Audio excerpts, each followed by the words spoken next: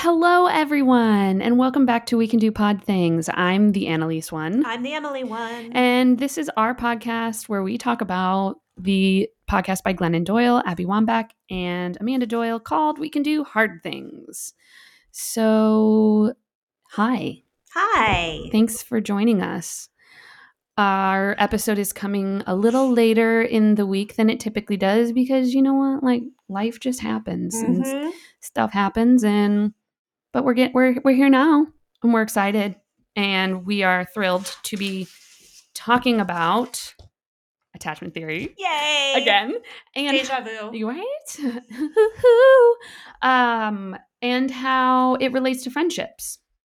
Not just our romantic partnerships. And I also love, as we are going to discuss, how it really is related to your own self as well. Emily, do you have a quote of the week? No. I do. I do. I will admit that I picked this quote of the week after listening to the episode, but I am really into it. The truth is, belonging starts with self-acceptance. Your level of belonging, in fact, can never be greater than your level of self-acceptance, because believing you're enough is what gives you the courage to be authentic, vulnerable, and imperfect. Can you guess who said that? Is it Brené? It is Brené Brown, Our Lady of Peace and Vulnerability, Brené. And that's just going to really tie in so well to the stuff later on. Yeah, great kickoff. Thank you. Okay. Do you want to start or do you want me to start? I can. Okay. The first thing that I have written down is connection and loneliness and how they impact health. Ooh. How loneliness is a major predictor of poor health. Yeah, I that was one of the things I had written down as well, is like our social connections are better at predicting how long we live. And loneliness is as toxic as smoking 15 cigarettes per day. Yeah. I'd really like to see the study, the research on that, like to know how they came up with that. Yeah. I mean, I believe it. I just would like to see it. Prior to that, I just wanted, the very first thing that Glennon said was, I avoided food and people to control. People avoidance. I'm not some kind of alien that doesn't need friendship, sex, or food. I have met my fair share of folks who, for very good reasons, feel like they're an alien or there's something wrong with them or they're the exception and that they're they're better off without people. Right.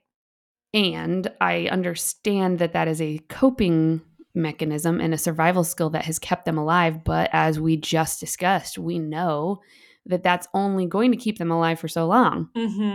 And as we often say on this show, you're not special. In that you need connection and friendship just as much as the next person, as the next person, as the next person. I also wanted to point out that Marissa G Franco wrote a book called Platonic. And I've added that to my list of things to read. And also they phrase it as how we're talking about how our attachment styles keep us lonely. Yeah, I don't even know if we've mentioned until right now which episode we're doing. Oh, right. No, we haven't. Would you like to mention that? Sure. So, everybody, we are going to be discussing the very first episode that they recorded with Marissa G Franco, and next week we are going to cover her second one. What was the title of this first one? I was just going to ask you that. The title of this episode was How to Fix Our Loneliness. Okay. Does that have an episode number next to it? That is... It's fairly recent. Yeah, I don't see it where I'm looking right now. Okay. It's been... It was recorded on February 14th. I was going to say it's within the last month, so... Oh, for Valentine's Day. Yeah, I remember. And then 2 days later... The Secret to Making and Keeping Friends, also with Dr. Marissa Franco, who we will circle back to next week. And that's spoiler the episode alert, that we're going to discuss next week. Because I thought naively that I might be able to just sprinkle in a few things from that episode into this episode. And then I actually listened to it, and it is definitely a standalone. I was going to listen to it before I came today, but I didn't have time. And so I was really hoping you would decide that we could maybe just cover it in another. Yep. So, yeah, loneliness is as toxic as smoking 15 cigarettes a day. Who knew? Do you have any thoughts about that? I mean, I just think it makes me think so much about COVID and how separated everyone was in some ways, but also for the people who were isolating with their families. COVID just wasn't an umbrella blanketed experience for everyone. Right. There were some people who felt a greater sense of connection because they were able to spend that time with their families when they may have otherwise been working. And for other people, it was as isolated as they've probably ever been or felt in their entire lives. Or I think about the people who were isolated with people who weren't safe. And how some of us find ourselves in relationships where we actually feel lonelier because there's a disconnect between us and whoever we're with, whether it's because there's active abuse or just grown apart or whatever it is, and how damaging that must have been as well. Yeah, absolutely. So it's just a reminder that when we talk about things like that whole COVID experience, not to assume that everybody's experience was our personal experience. Right.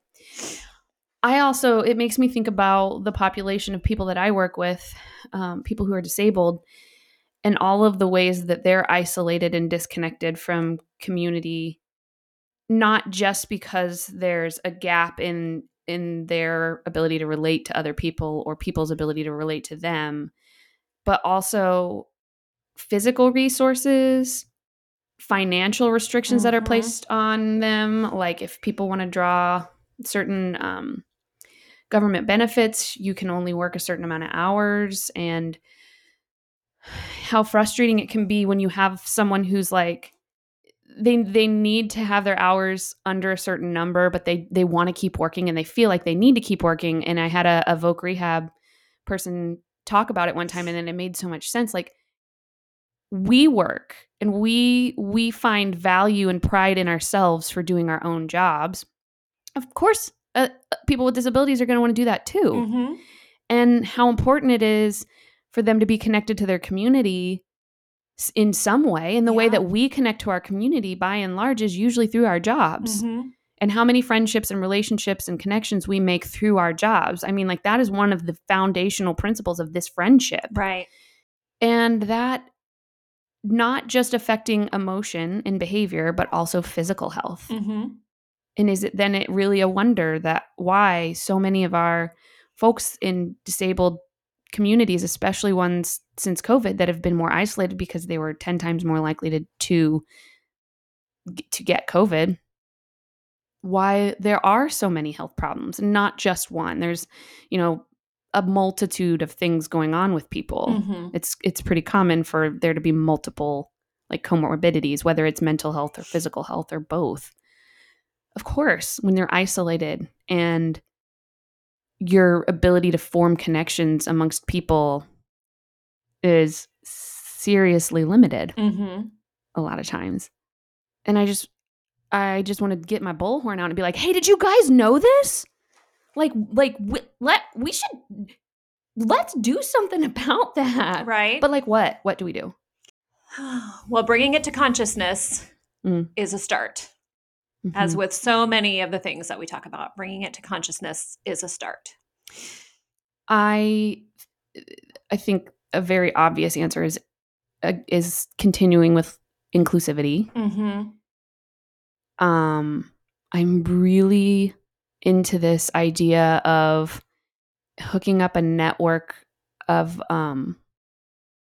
volunteer positions, especially with nonprofits, for people with disabilities, because that is a way for them to go out and do a job, not be exploited, make connections, be involved in their community, get out of the house, and also not jeopardize their finances. And that's kind of been like one of my own personal missions for the Leadership Lafayette Volunteer Expo. That's a part of the Leadership Lafayette group that I've been in. That's just my phone. Don't worry. It does that all the time. Is attracting either people with disabilities themselves or agencies that commonly work with and provide services, especially daily services, to people with disabilities, so that when we're sitting in these meetings going, okay, well, Bob, I know that you want to work more hours, but really, truly, physically and emotionally, you can't work more hours. And then also, you can't work more hours if you want to maintain this this benefit. Mm-hmm.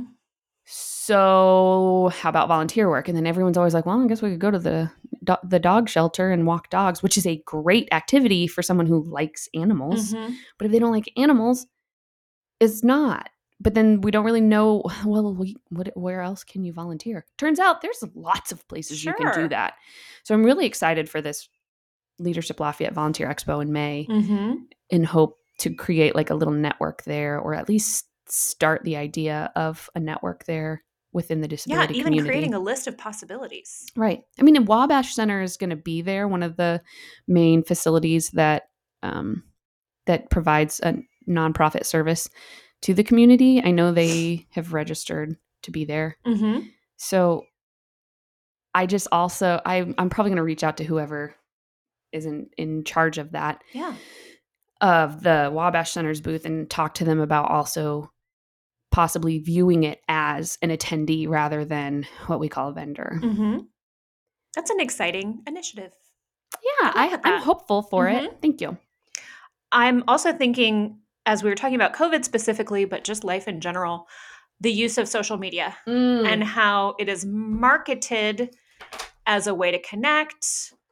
Research shows us that it is often a way of disconnecting, and what Dr. Franco says about that. Yeah, she talked about displacement theory, right? And that exact concept of if you use it in one way, then it becomes a hindrance. But if it has the potential to be used another way, it can actually do well. And it's just, I wrote, how do you use the tool? It is. It's exactly that. If you are scrolling through comparing yourself to other people and feeling like you always come up short, then spoiler alert, that's going to make you feel more isolated, more disconnected. If you're using it as a way to find commonality with people, make plans with people, I see that you like to do this thing, I also like to do that. What if we hang out and try this hobby together, whatever it is? It's almost like there's really something to this whole theory of garbage in, garbage out, or dare I say, affirmations, beliefs or practiced thoughts, all the bingo board items, because she talks about this again later on in the episode. Like, you get the energy you put in. If you go into a friendship assuming that this person's going to fuck you up, that person is going to put off energy that they're going to fuck you up. Self-verification theory. I have that written down too. Gravitating to people who confirm what we believe about ourselves, even when it's negative. Right. You're, yeah, right there. Either positive or negative. People who can't hear "I love you" or are uncomfortable with words of affirmation because they don't believe it. Yeah. And then it feels inauthentic, and you're just waiting for the other shoe to drop. Right. Or that also makes you feel like the other person isn't credible or trustworthy, because like, how can they not see what a piece of shit I am? Yeah. Either you're lying to me, or you just haven't seen this part of me that is going to make you run from me. And once you see it, then this whole thing is over. And how that's tied to then whether or not you genuinely like yourself. But it's just, it is what you put into it. Like, you create your own reality. I don't know why this seems so groundbreaking, right? But just assuming when you go into a new situation that people are going to like you. Yeah. Well, and I think because, again, it's about the tool, and it's about balance, and you can't live in that right thinking brain all the time, that character 4, because if you assume that no one's going to hurt you, the fact of the matter is there are people who are going to hurt you. And that opens you up to being hurt. And so how do we know who we can be vulnerable with? How do we know who, but still starting from a base point of assuming intent. Yeah. And I'm going to assume that you aren't here to hurt me, or I really like the idea of generosity in that you're doing the best that you can. Yeah. Because then that also, the other part of that is, and if this is the best that you can do, you don't have the skills. When you fall short, you don't have the skills to do it. It's not personal. That's how I like that, to keep it from making us all just these raw, completely vulnerable, exploitable little balls of energy running around. And I wonder if you go into a situation and you just tell yourself, I'm going to assume that the people I'm going to encounter are going to like me. Yeah. Does that free up more energy in your brain to decide, do I like these people? Oh, Because right. Yes. that is something that I spend very little time on. Right. I'm so consumed with what are people going to think of me that I don't think I spend enough time asking myself, do I even like this person? That harkens back to Glennon talking about how these mothers would get together and do stuff without her, and she would say, well, why don't you ever invite me? And they would say, well, because you're not approachable. And Liz Gilbert says, do you want to be approached? Yeah. And she's like, No. Then good job. Yeah. Then you don't have to worry about, do these people like me? It's whether or not do I even want to be here to begin with? Do I want to be accepted by these people? You know what that requires, though? A level of self-acceptance and self-understanding and knowing who you are and being okay with that. Right. It's just that. It's just as simple as that. Except it's not that fucking simple. And it requires women in particular to set aside all of the messaging that we've been given about how our role is to be a servant to other people. Yeah. And to be a means of making others feel cared for. And Glennon talks about how, she asks, has friendship been hidden from us by capitalism? Because friendship's kind of hard to make money off of.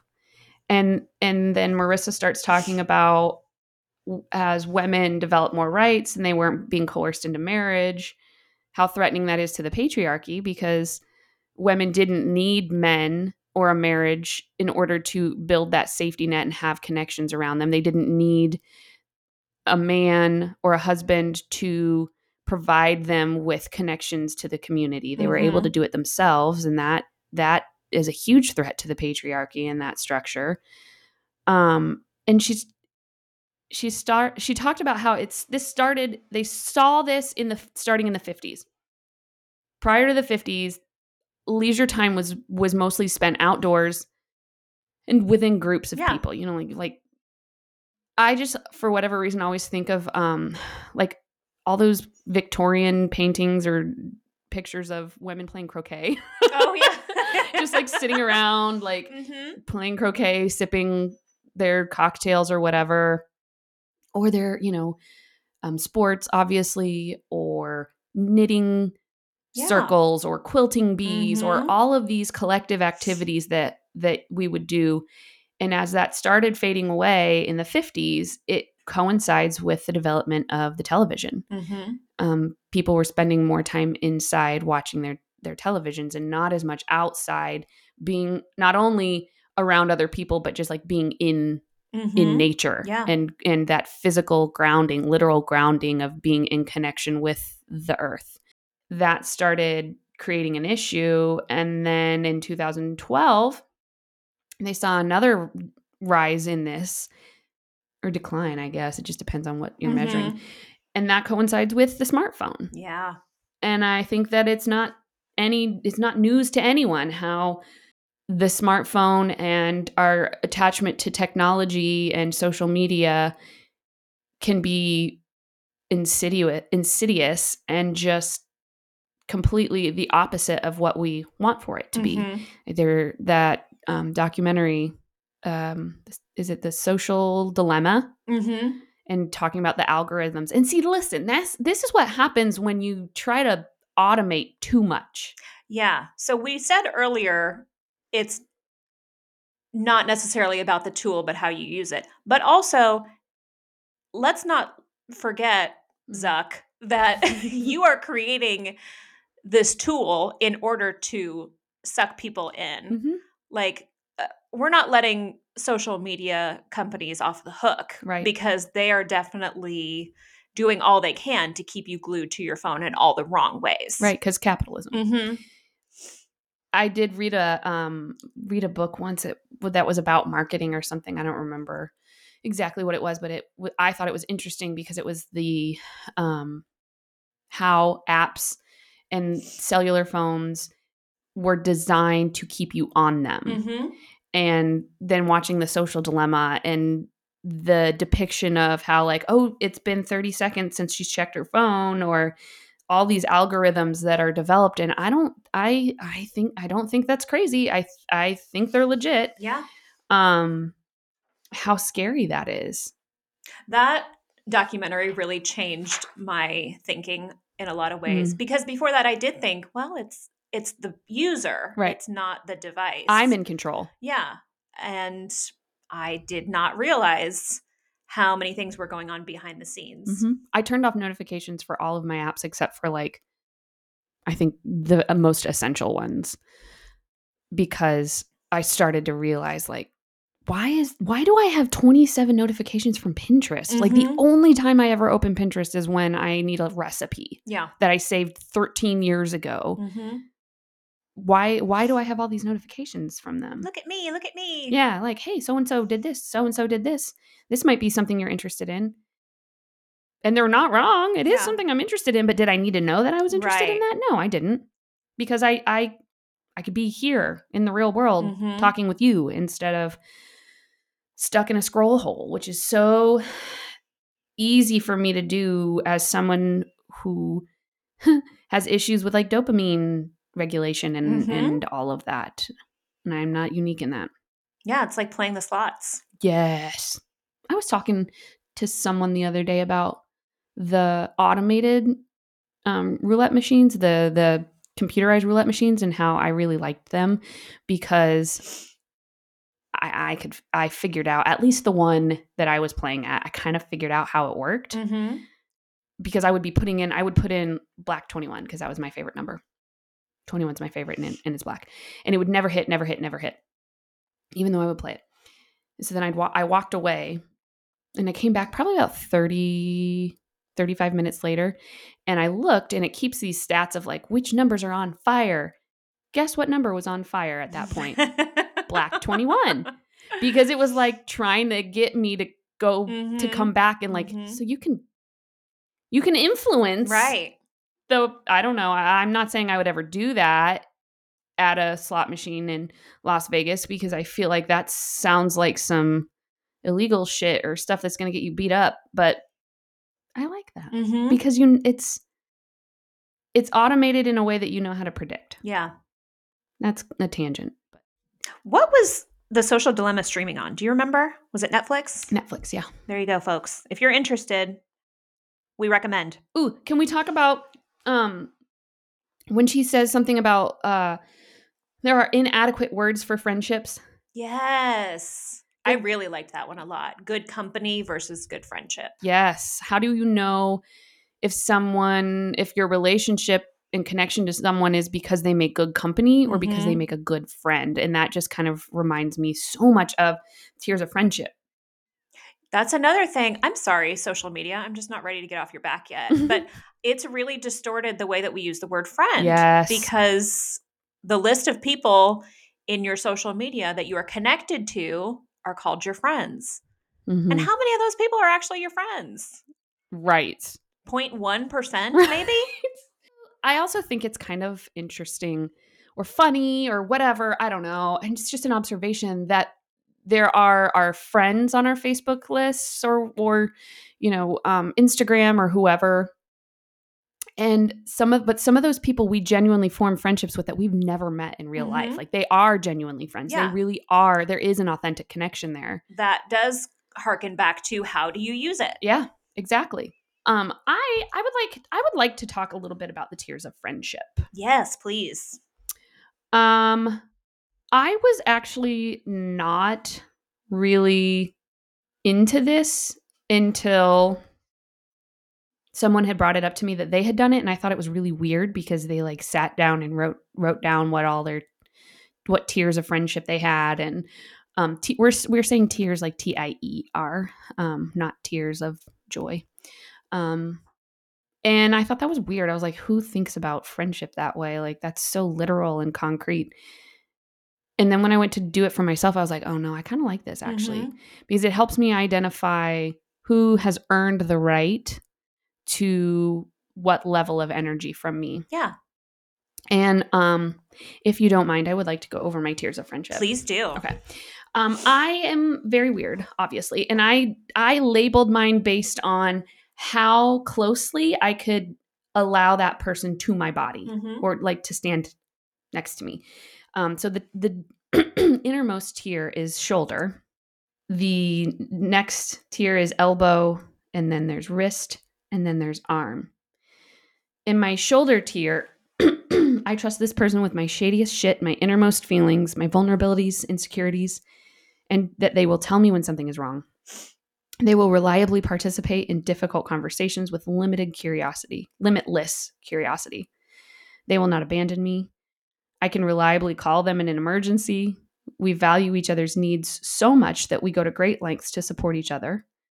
I can trust them to always have my back, and they will fight alongside me and not against me. They do not judge me, and nothing will affect their love for me. Them's is the ride or die. In case you hadn't figured it out, folks, Emily is a shoulder friend. Hey. Then elbow is like, it's very similar, but some of the qualities are removed. I trust this person with my vulnerabilities, innermost feelings, and insecurities. They will almost always tell me when something's wrong. They're very likely to participate in difficult conversations with a significant amount of curiosity. They probably won't abandon me without explanation. They're unlikely to do that. I can call them for support and they will respond in an emergency. We mutually value each other's needs and will put significant effort into supporting each other. I can trust them to have my back and they will fight alongside me, not against me. They don't judge me except under extremely personal circumstances, and it will not affect their love for me.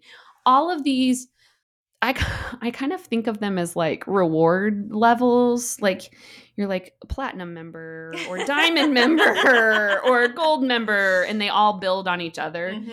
So I start with like, these are the people that I trust the most and that I count on the most and they count on me the most. We provide this service to each other. Bubble of love. Exactly. And then kind of start either taking away some of those or just scaling it down a little bit. All still within a place of generosity. And like, listen, I know that, because let's be real, there are going to be people who cannot love us as much as others. Taking away something doesn't have to be punitive. It's just adjusting. Right. Like there may be people who are just like in a place in their life where they can't accept one aspect of my personal like mistakes or flaws or whatever because it triggers something in them. That's okay. They are able to, I trust them enough to be able to go, hey, I still love you, but I can't participate in this particular habit of yours. Versus then a different level, which is my wrist tier. I trust this person enough to be vulnerable when it's important and with my unfiltered authenticity. Because to be honest, that's pretty much just everyone I come across. In that I try not to hide my vulnerability or my authenticity. I don't ever hide my authenticity. Vulnerabilities, obviously, you still have to, there's like a line there. You still have to earn a little bit of it. Yeah. And they might tell me when something is wrong. They're willing to participate in some difficult conversations with a little bit of curiosity. Maybe they are not consistent in that, or maybe, they're only willing to entertain so far before they shut down. They will need space, and contact is unreliable. They may respond to an emergency if it's significant, but inconsistently. We respect each other's needs, but are unlikely to adjust our own to accommodate them. They may have my back. They may choose to fight alongside me, but their loyalty is to themselves. They may judge me under circumstances, and this judgment may cause them to reevaluate their feelings towards me. again, it's fairness. It's, whatever place in life they're in, their best it has a limit. And then arm's length is pretty much just, I think, that good company. I trust this person with my unfiltered authenticity. They won't tell me when something's wrong. They may grudgingly participate in difficult conversations, but they'll be defensive. They can't respond in an emergency. They respect my basic needs for safety, but that's basically it. They may have my back, but they're just as likely to fight against me. They'll often judge me, and they will distance themselves from me. Again, there's nothing wrong with those people or that qualitatively wrong with that friendship. It's just where they're at in life. And these are somewhat fluid. Like, you can move through the tiers of friendship based on like the data of like how we treat each other and how you respond. And if I'm trying to decide, are you a wrist friend or are you an elbow friend? And you do a lot. It's marble jar and game theory. It's how many marbles do you add to my jar? And the more that you add to my jar, the higher up in the friendship tier you get.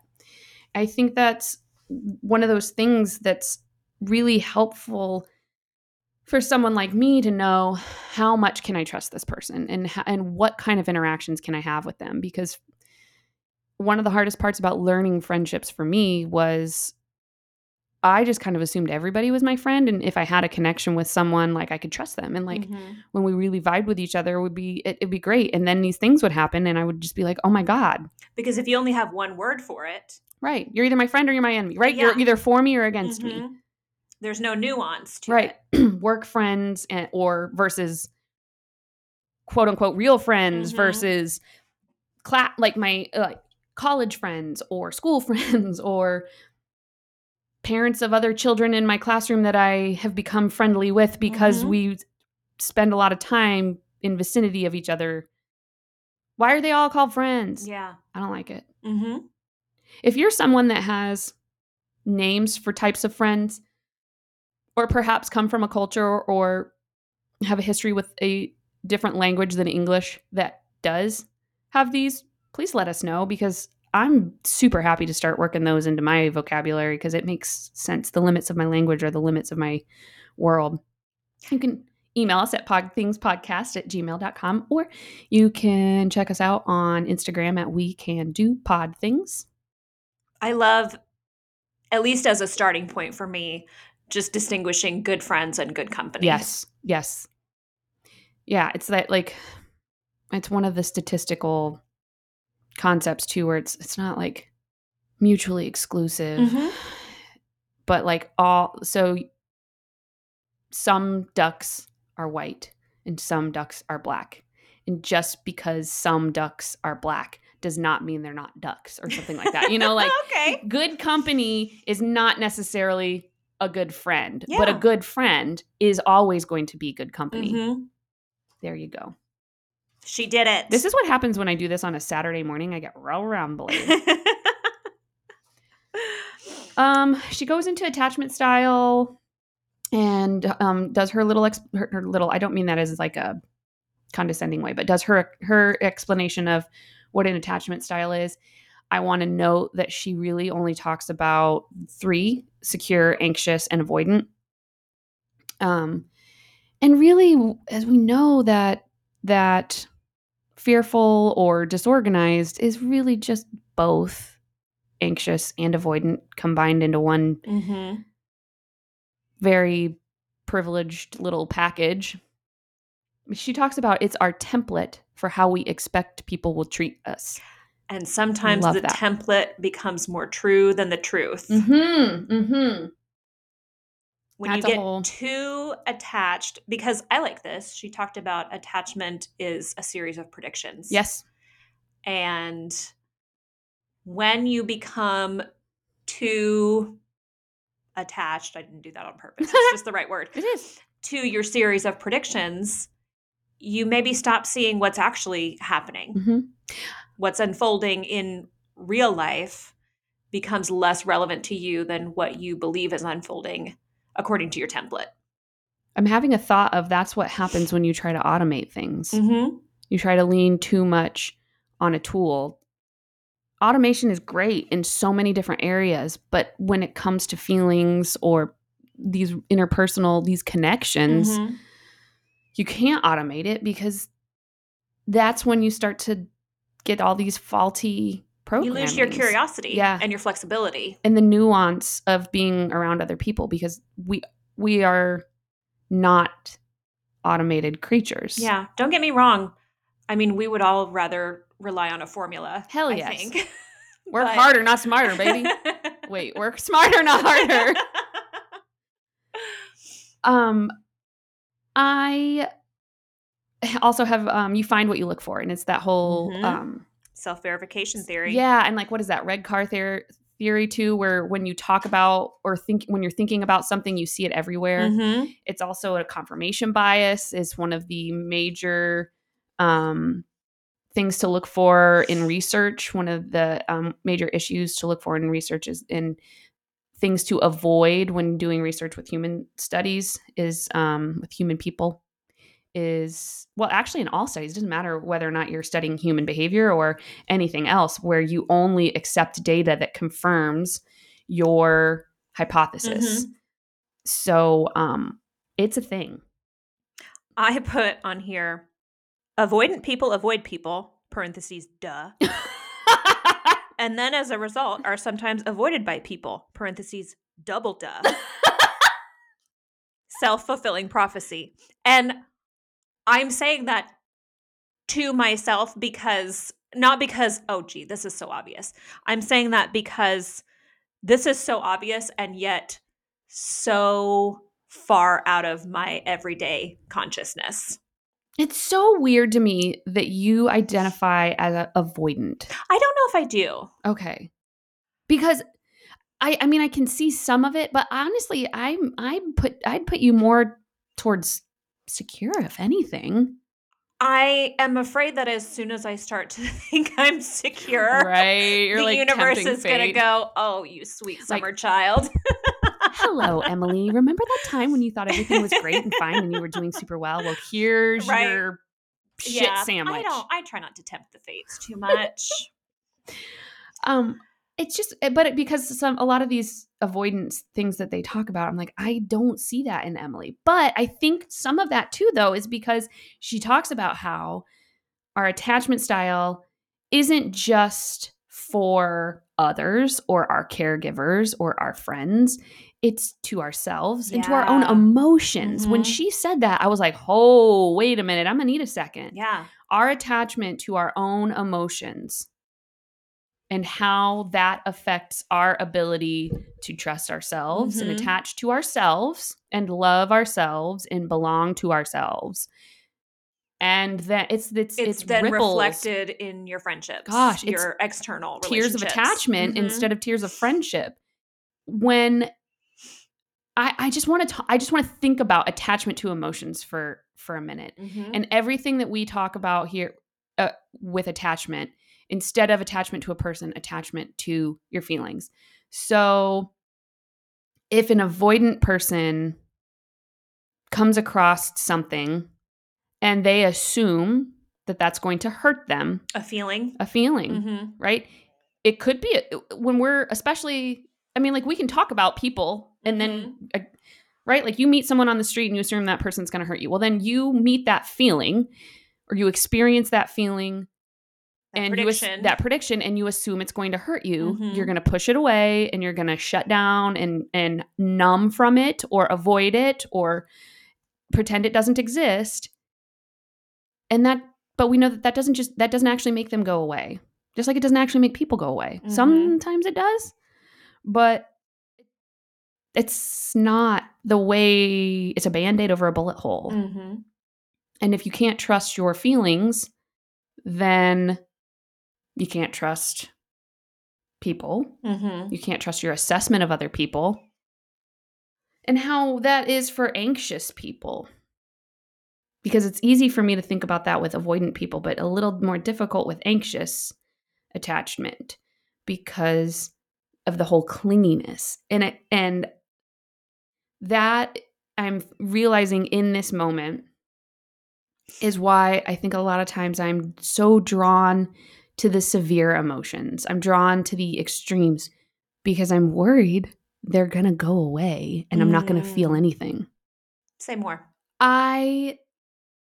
It's no secret that I struggle with understanding the concept of peace and how sometimes peace to me feels like depression or numbness because I don't know what that calmness feels like. I know what it feels like to be super angry. I know what it feels like to be incredibly sad. And I know what it feels like to be just stupidly happy. And I call it manic. It's not clinically manic, but that's the word that I use that helps me understand it. So peace to you represents an absence of feeling. Yes. Because my feelings are impulsive. Well, everyone's feelings. First of all, everyone's feelings are impulsive. Feelings are impulses. That's what they are. Mine tend to be a little bit more rapidly shifting. And so I don't know if I can trust this feeling sometimes. Like, can I trust being happy? Like, I don't know what's going to happen. Or am I really mad? Or is this just some hormonal reaction? Or is this just, my ADHD making things like gaslighting myself and all that? So I don't trust them because I don't know how long they're going to last. If we went back to the internal family systems episode, it would be like everybody in Inside Out fighting over the controls. Yes. And that I never really put that together with abandonment and me clinging to some of these feelings, whether they're happy feelings or sad feelings or angry feelings, out of a sense of fear that I'm just going to be left with nothing. And now, Laura, please make a note of this. We're going to talk about this in therapy. My little Laura note for the week that you will enjoy. After therapy on Wednesday, she said, "Do you have any? How do you feel about today's session?" And I was like, "Nothing. Like not in a bad way. Like nothing bad. Nothing particularly good. I'm like at a 5. Yeah, I was just like, I don't nothing." And she was like, "Annalise, that's an answer. Just like when you ask Emily if she has any final thoughts, and she says no, it's fine. That's okay." And I was like, "Oh my God, Emily's gonna love that." But yeah, we're going to talk about that in therapy, I think. And it talks, we relate to our own feelings better so we can allow other people to be full people and full selves, and that being a sign of secure attachment. When we're secure in our own feelings, we can allow other people to be themselves. Even if that means moving in and out of the different tiers of friendship. Right. You can allow people to be fluid in their tier of friendship. And doesn't that just harken back to anytime you try to gain control externally, you lose? Because the only thing you can control is yourself and internally. If you're lucky. If you're lucky, you can control yourself. Right. It's some fucking That's work. an ongoing process. I like to quote, I think it was Amanda that said, "We act in ways that fulfill the prophecy of our greatest fears." The anxious attachment operates from the fear of you're going to abandon me. The avoidant operates from the fear of you're going to hurt me if I let you in and give you power. And again, remembering that this is also our attachment to our emotions. So the anxious being attached to their emotions in a way that you're going to abandon me. And the avoidant being attached to their emotions in a way that if I let you in have power and control, you're going to fuck things up. This feels like a good place to mention. She says, the issue isn't that you have this coping mechanism. The issue is that you use it indiscriminately. Yes. Yep. The issue is not that you have some hesitancy about people or that you have some concern that you might be hurt. The issue is when you make that an expectation. Yeah. It's a rule, the rigidity. And I think that we have echoed that sentiment in so many other areas. Yeah. Whether it was talking about the Enneagram or love languages. It's not so much that you know that you're a 2, It's when you insist that you're a 2 and you can only relate to things as a 2, or it's not that you know that your love language is words of affirmation and so you can only accept words of affirmation from people. That's the extreme. That's too much in one basket. Anytime you try to apply a rule across the board, you're probably headed in the wrong direction. Right. Yes. I also, the next thing I wrote down was this interesting story. She talks about a friend who said, don't just leave. And Glennon was like, did you hear what she said? Can you believe? I can't promise I'm not going to leave. And Abby was like, she didn't say that. She didn't say, just don't leave. Right. She said, don't just leave. Meaning, words matter. Don't leave without trying something else first. Don't ghost me. Right. Like, listen, don't just walk away. You can walk away, but maybe give some explanation or some context or some insight. Like, help me help you. Give me the chance to meet the needs, even though it's a little scary. And then if I can't do it, then, blessings on your day. Right. That reminds me of Sarah Bareilles and Joe. Do you remember? Oh my gosh. She was always trying to break up with Joe. And he said, if we're not right for each other, okay. But what was the fuse box thing? Oh, when the lights go out, you don't replace. Just move out of the house. You check the fuse box. Yeah. Wow. When something goes wrong, you don't just abandon the whole thing. You don't throw the baby out with the bathwater. Right.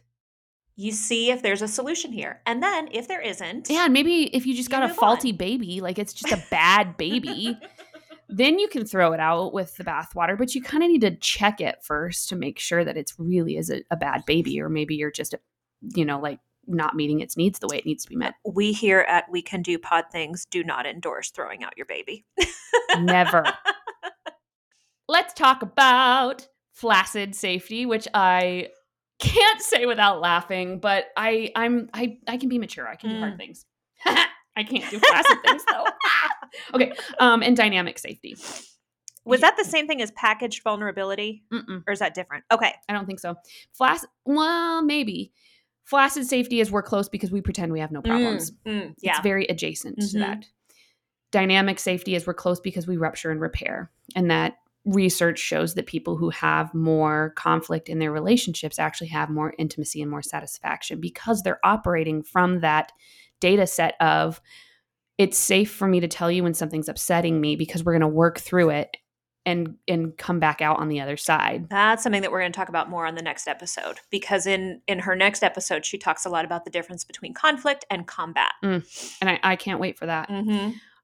It also, just as I was saying that out loud, it makes me think about the stress cycle and how similar that is to the stress cycle. And we're like, if you don't push through the discomfort and expel the energy, it's a half cycle. And you're not actually going to get rid of the stuff. Yeah. Just sits somewhere in your body. Yeah. Pollutes your energy. Yes. Drawing all of your energy away from all the other thing, or drawing maybe not all your energy, but slowly zapping your energy away to other places like a parasite. This whole flaccid safety, though, I want to go back to because I think there are some times where we're like, man, like we get along so well. We never fight. We never argue. Sometimes I don't even know. Okay, listen. So I think. Is it the right kind of hard? Right. And also, but why do you never fight? Is it because you just don't ever talk about anything that could ever potentially be controversial or something like that? That is the illusion versus reality. That is debating about something that has no relationship to you or that you don't have a personal feeling about either way, and saying, look, I can be involved in conflict. That's not really... And maybe people who say we never fight mean we're never in combat. Right. But Right.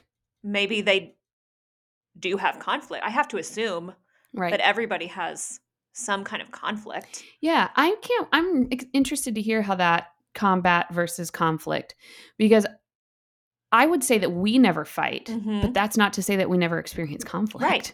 Hopeful conflict. You guys hear some of our conflict sometimes. Mm-hmm. Like we rupture and repair all the time. Our ruptures just aren't as big. Mm-hmm. Because we repair all the time. And because we address the conflict and the cracks and the uncomfortableness before it gets so big. And that's this talking about anxious versus avoidant in conflict, and how it ends up just reinforcing this concept that feelings and conflict aren't safe, because anxious will wait and wait and wait and wait and wait and push and push and push it down and say, oh, well, it must be my fault. So, I'm not going to say, I'm just going to get over it. I'll just get over it. I'll just get over it, until they can't get over it. And then they explode and they're just completely combative. And then the person who's avoidant experiences that and goes, well, look, I always knew it. I always knew that conflict was not safe. Expressing needs was not safe. And so now I'm never going to do it. And then, and on we go. Right. I think that's part of the reason that it's hard for you to see me as an avoidant, because in our dynamic, I'm usually not. Yeah. But in other dynamics, I am probably a textbook avoidant. So I would say maybe in our relationship, you're secure. That's all I needed to hear. I'm the best. Not to toot our own horn, but toot, toot. Like this is the best of in our lives. She talks about a lot of attachment is related to early caregiving, but we also see a genetic component. Generational trauma has entered the chat again. Back to that bingo card, ladies and gentlemen. And I think some of it is, she talks about that cycle continuing, and we've talked about it before, like when our parents are a certain way, then we are modeled a certain way, and on we go. But then sometimes it's also genetic in a DNA kind of way. I think that's interesting. More about that probably later, not today. I liked when she mentioned that our friends are expansions of ourselves and who we want to be. Inclusion of others in the sense of self. Where did I write that down? Because I also wrote that down. And basically that you get to know yourself better through your quality friendships. And you learn who you want to be through your quality friendships. Yeah. We pick people that we really want to be friends with based on things that we admire about them and want to emulate ourselves. Yeah. And how that then still requires you to know yourself and love yourself. And what is motivating your desire to be like this person? Is it because you love yourself enough to want to develop that skill? Or is it because you hate yourself so much you just want anything, you want to pick anything other than the way that you are? Right. Yeah, I think that idea is probably an indicator of how you can sort of know if someone is a good friend or good company. Good company is someone that you want to copy paste. And good friend is someone that you want to shape. You want to shape like. I don't know what I'm saying there. I do want to note where she says secured attachments seem to be decreasing as technology use increases, because we're not getting that alone time with ourselves to develop emotional regulation, because you can avoid it with technology. So you don't get that alone time to sit with your thoughts and try to decide, how do I feel about this? Because you can just be like, well, I don't like the way I feel, so I'm going to go scroll TikTok for 3 hours and then I'm going to go to bed and it's gone. Hooray! We don't have to sit and wonder, like, what's this about by ourselves? Yeah. Because we could also just crowdsource it and be like, hey, I feel about this thing. What do you think? What do you feel? And then all of a sudden we're just completely detached from our own feelings. We don't have to worry about it anymore. We can worry about this person's problem or whatever. And we don't actually have to sit down and ask ourselves, Why do I feel uncomfortable about this? Mm-hmm. Is this a boundary or is this a growing edge? What about this makes me uncomfortable? What does that say about me? And what kind of questions do I need to be asking myself to find the answers? I'm realizing, I think, that it is not, it's kind of a chicken and the egg thing. One doesn't happen before the other, they happen together. Mm-hmm. You don't fully know yourself and then you can be open to friendships.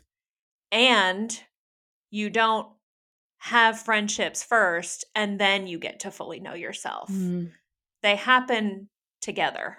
Mm-hmm. They happen at once. Yeah, and that can be really frustrating for people who very much need step 1, step 2, step 3. Mm-hmm. And I've got to master step 1 before I can move on to step 2. Yeah. Because if it's like you have some fundamental knowledge of step 1 enough to get you to step 2, and then you might fuck up step 1, but like be really good at step 2. Mm-hmm. And then people who have to perfect every single and fine tune all of these little aspects before they allow themselves to move forward may or may not be me sometimes. That's going to be really frustrating and difficult to buy into because like you can't, that doesn't support your framework for thinking. Right. Maybe the step 1 is just openness. Openness to knowing yourself better. Openness to knowing other people better. Maybe that's step 1. Yeah. Yeah. Or maybe not. No, I think because sometimes even when you're not open to that stuff, it finds you anyway. Yeah. It's almost but that's like, less likely, I would say. Because like I want to say love, but like you can't love without openness. Mm-hmm. I think this is one of those things where we're not ever actually going to nail down. Yeah, we're just going to keep circling the bowl. Mm-hmm. I hate those things. I do too. Give me concrete answers. And I think when we're thinking about like trusting ourselves and trusting our friends and loving ourselves and loving our friends and being in accepting and openness and all that, there's also a component to that of, are we using our friends to regulate our own emotions? Mm-hmm. What were your thoughts on that? Well, she says using your friends as a means to soothe your inner world. If you don't have the strategies or the tools to do that for yourself, you may expect your friends to do that work for you. Hey, yo, it's Liz Gilbert talking about, I use this person as a drug. Yeah. This person is my stimulant. This person is my sedative. Mm-hmm. When we're using people rather than for whatever self-serving purpose, rather than engaging with them. Although I don't know, because I don't know, because we are attracted to friendships that make us feel good. But then sometimes friendships don't make us feel good. Like sometimes when we have difficult conversations, I don't feel good. And that doesn't make me want to be your friend any less. It doesn't make me question, like, is this Emily chick really for me? I don't know. I think you can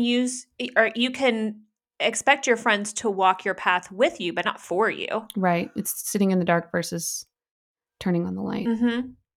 So it makes a lot of sense. And she says this, if you're an anxious attachment, you really do feel like I need these people in order to regulate my emotions because I don't believe that I can do that on my own. I depend on these people to do that. And that's not fair to them, and it's not fair to you. No, absolutely. I think, yeah. Do you think that anxious attachment tends to use people more than avoidant? I would probably say I would prefer to use the word depend on people more than use people, I think. Okay, say more about that. I just don't like the connotation of the word use. That implies to me like it's deliberate or malicious, and I don't believe that that's the case. I mean, why do you what is it about anxious people that means they're depending on their friendships to regulate their emotions more? I think it depends on, so Repeat your question again. If we know that people can use their friendships to regulate their emotions, who is more likely to do that, the anxious person or the avoidant person? To be dependent on their friends. Mm-hmm. My knee-jerk reaction is to say that anxious people may be more desperate for that, whereas avoidant people are more comfortable avoiding. They don't need friends because they're avoiding. Yeah. That was my initial belief, in fact, too. Having friends around is almost uncomfortable for them because then it makes it harder to avoid those things.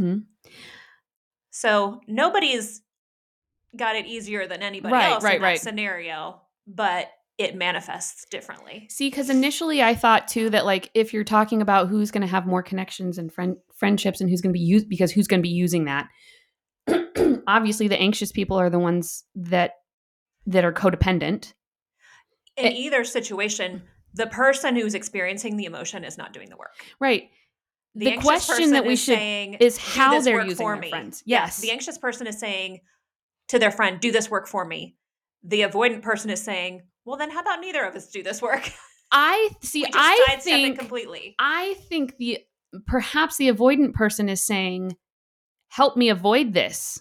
And do the work for me, and that it's distracting me. Yeah, could be. So they rely on the friendships and connections as a source of distraction rather than a source of soothing. Yeah. It's soothing through numbness versus soothing through processing or whatever.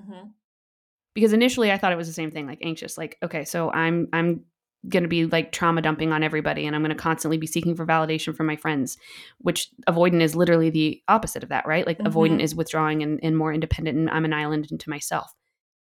But the illusion of, I don't know if it's really the illusion of, I guess it kind of is the illusion of friendship.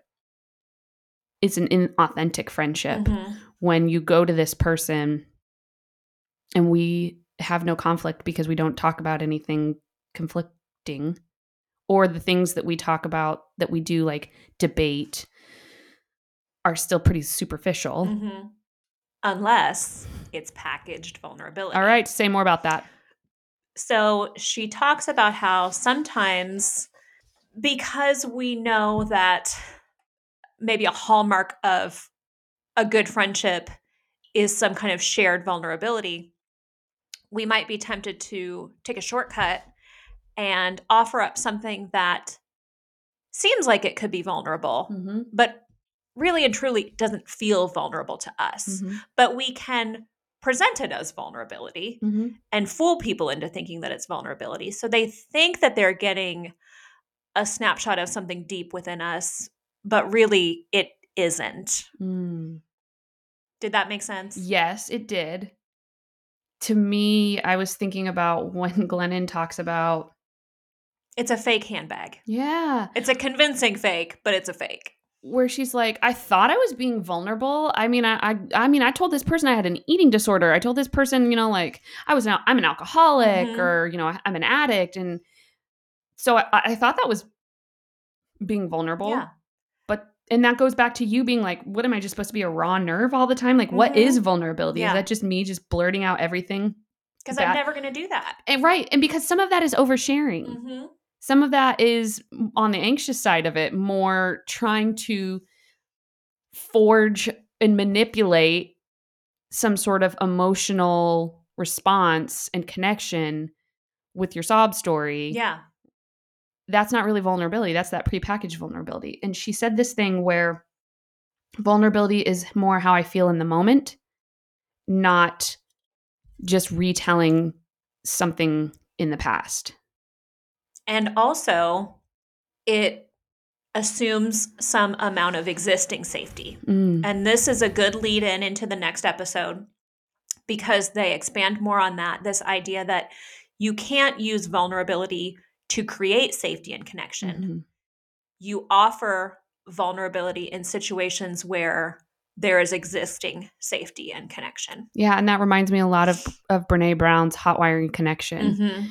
And rather than building on it with the different elements of trust, the braving, you just immediately, well, her example is that saying like, if you can't say anything nice, come sit next to me, and where we like bond over our mutual dislike of something or someone or whatever, and we're just shitty and bitchy together, which let's not lose sight of the fact that sometimes that can be helpful. But that's hot wiring connection versus building a real connection. And that's similar to that. That's hot wiring safety. Yeah. It's not real safety. And are we sure Glennon is anxious attachment, or is she disorganized? Because she talks a lot about some of the avoidant stuff too. I was gonna say, I thought she was avoidant. I think she's disorganized. Yeah. So I think she's a little. I think Could she's be. a little column A. She's on my team. So this is getting to be a bit of a longer episode, but honestly, I think that's okay because the last few episodes we've had have ended up being somewhat shorter. In one of our other episodes about attachment, we talk about the phrase, the rich get richer. And people with secure attachments just continue to forge and have secure friendships and relationships. And the people who don't, if we don't make a concentrated effort to heal or change, we just continue with the same dynamic that we were introduced to. You get out what you put in. If you invest in people this energy of generosity, you're going to reinforce that generosity and authenticity with your friends. But if you invest in the energy in people that they can't be trusted, or I can't be my truest self and I can't be authentic because either you're assuming that they're always one foot out the door and you're trying to emotionally manipulate them to stay, or you're overly guarded and carefully curating and prepackaging vulnerability, you get the same energy in return, which is that people sense that it's not safe to be authentic around you. You're not authentic with them and they're not with you. And like, you can't use that as your data to confirm your hypothesis. Like, you can't say, look, I have friends. I did this. I did these friendships. I did the thing that you told me to do. I went out and met people and talked to them, and I'm still miserable and it's still upsetting. Well, did you really put in the best effort? Or were you going through motions? Or were you actually open to the experience? Because you're going to get in what you put out. And it's the same. You're going to get what you put in. I don't know. And if you're not, like we said earlier, if you're not someone, it is not a situation where you have to be fully developed before you can find friends. You just have to, if there is a step one, it is openness. Yes. Give openness, and then people will receive it. Yeah, I love cats. And return it. Right. And return it. I like cats as an analogy for people and for friends because my little dumpster goblin, Brittany, was just so scared all the time, hid under the bed. I mean, because she hadn't experienced a lot of safety around humans, if any, before.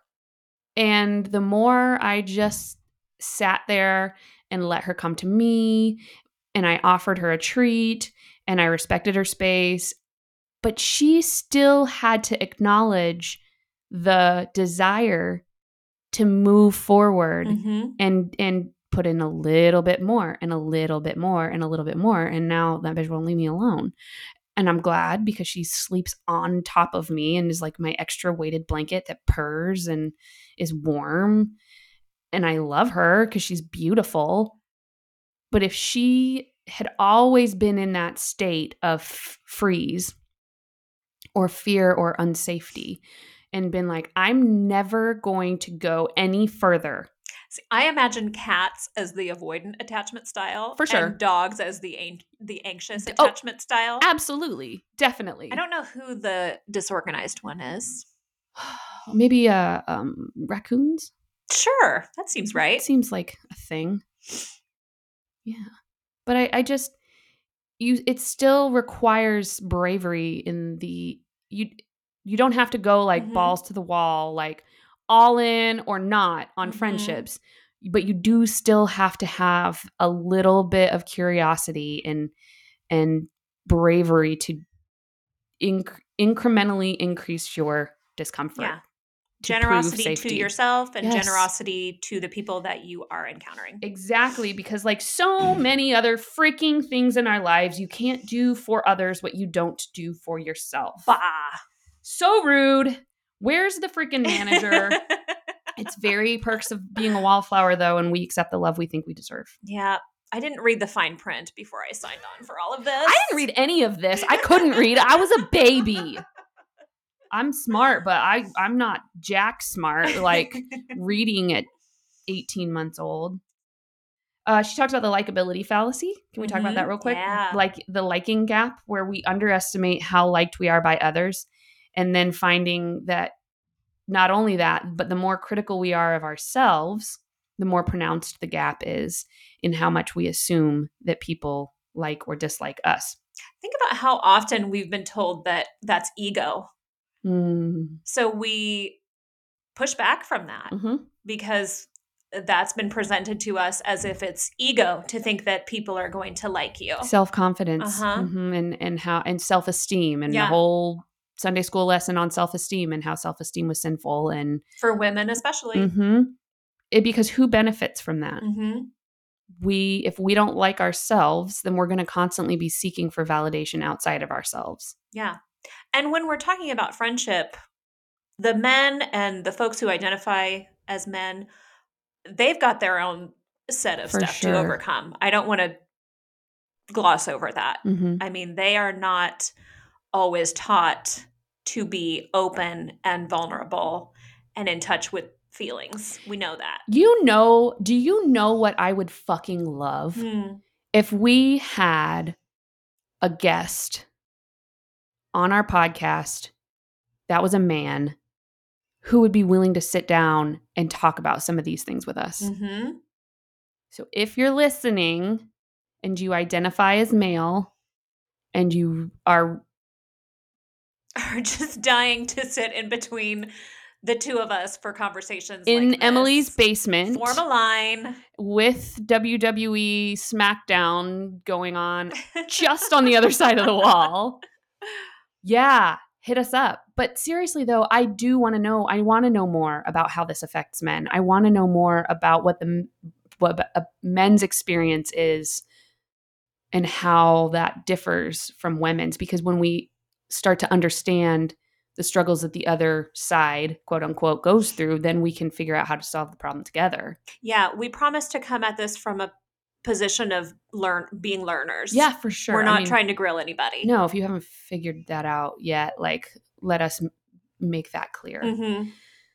Self-verification theory too, that I will surround myself with people that feel the way that I believe feel about the way that I believe feel about me, the way I feel about me, whether that's good or bad. When it's, I only surround myself with people who kiss my ass and butter me up and all that, that's an echo chamber. Then the opposite side of that, though, is surrounding yourself with people who are negative, because that feels like home. And no people who just genuinely don't like you or act like they don't like you because you don't like yourself. That one was kind of challenging for me, because there's a balance there, right? Like, I don't want to surround myself with, and I don't want to attract a partner who is constantly critical of me and putting me down and always challenging me. But I do want a little bit of challenge, but I want someone that also likes me because I like me. Conflict versus combat. Yeah. Right? But then when you have those people who like can't hear I love you or are uncomfortable with words of affirmations because they don't believe it. And then, or the other side of that being, I only surround myself with people that gas me up all the time, but that's not because I actually love myself. That's weird. Interesting. But if you use that as your example of, see, this is basically your biggest resource for getting through things is your ability to connect, and that's something Amanda said. And so self-protection can turn into self-harm. Mm-hmm. If you're using your defenses indiscriminately. Yes. Then it's going to turn into self-harm because of this whole self-verification theory. And your sense of belonging is never going to be greater than your ability to accept or understand yourself.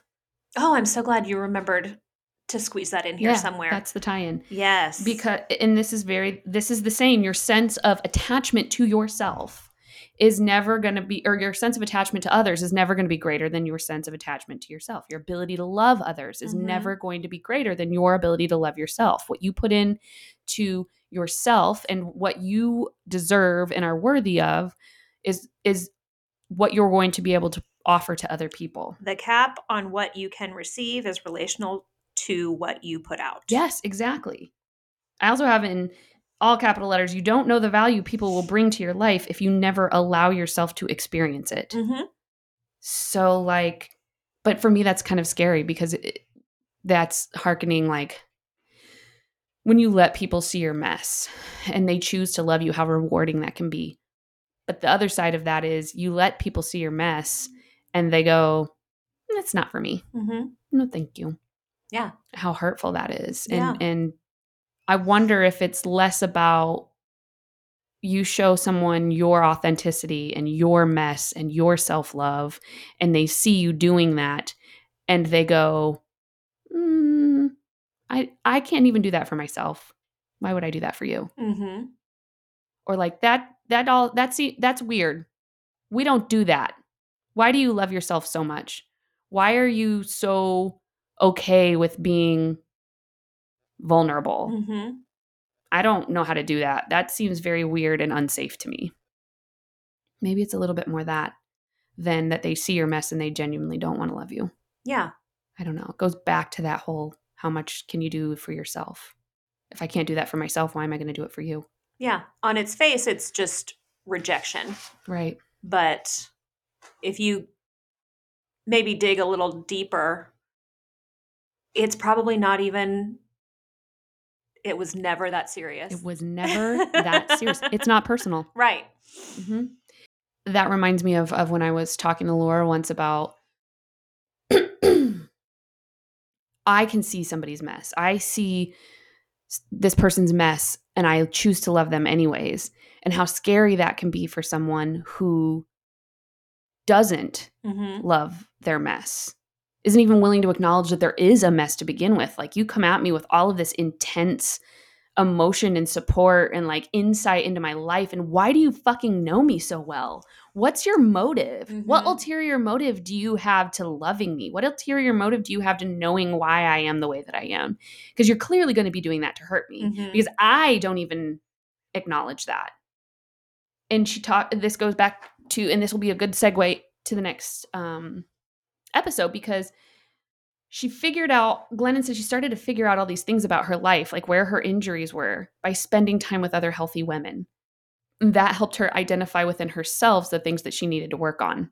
How fucking scary is that? On the one hand, when you're in a place where you're able to do that and you know kind of this is going to happen and you're seeking it out, that's great. But when you just kind of stumble upon that and you didn't know that was going to happen and you're not in a place where you're able to be working on that or whatever, that's got to be so scary. And then that would explain why a lot of people are like, nope, fuck this. Nope, nope, nope, nope. I don't need to acknowledge anything is wrong with me. I would rather not see it at all than get into this thing, have to see it, and then be able to unsee it. Your vulnerability and love for yourself challenges my reality. And I don't want to see that. Yeah. Emily, do you have any final thoughts? I'm so glad that we didn't try to pack 2 episodes right? Like we would into this conversation. And weekend retreat. I am so excited to continue this conversation with our next episode. I am as well. So thank you guys so much for listening. We hope you decide to come back next week. And we hope maybe one of you maybe wants to come back with us next week. I don't know. Like hit us up. Beat me. What was that? Beat me. Text me if you want to reach me. think that's the second week in a row that I've done Kim Possible. Maybe that was 2 weeks ago. Either way, I was a little old for Kim Possible. So. I was too, but my friend Jackie does not shut up about that song, which I don't understand because Jackie is also too old for Kim Possible. So I don't know why she knows it so well, but whatever. I'm Annalise. I'm Emily. And this has been We Can Do Pod Things. Thank you.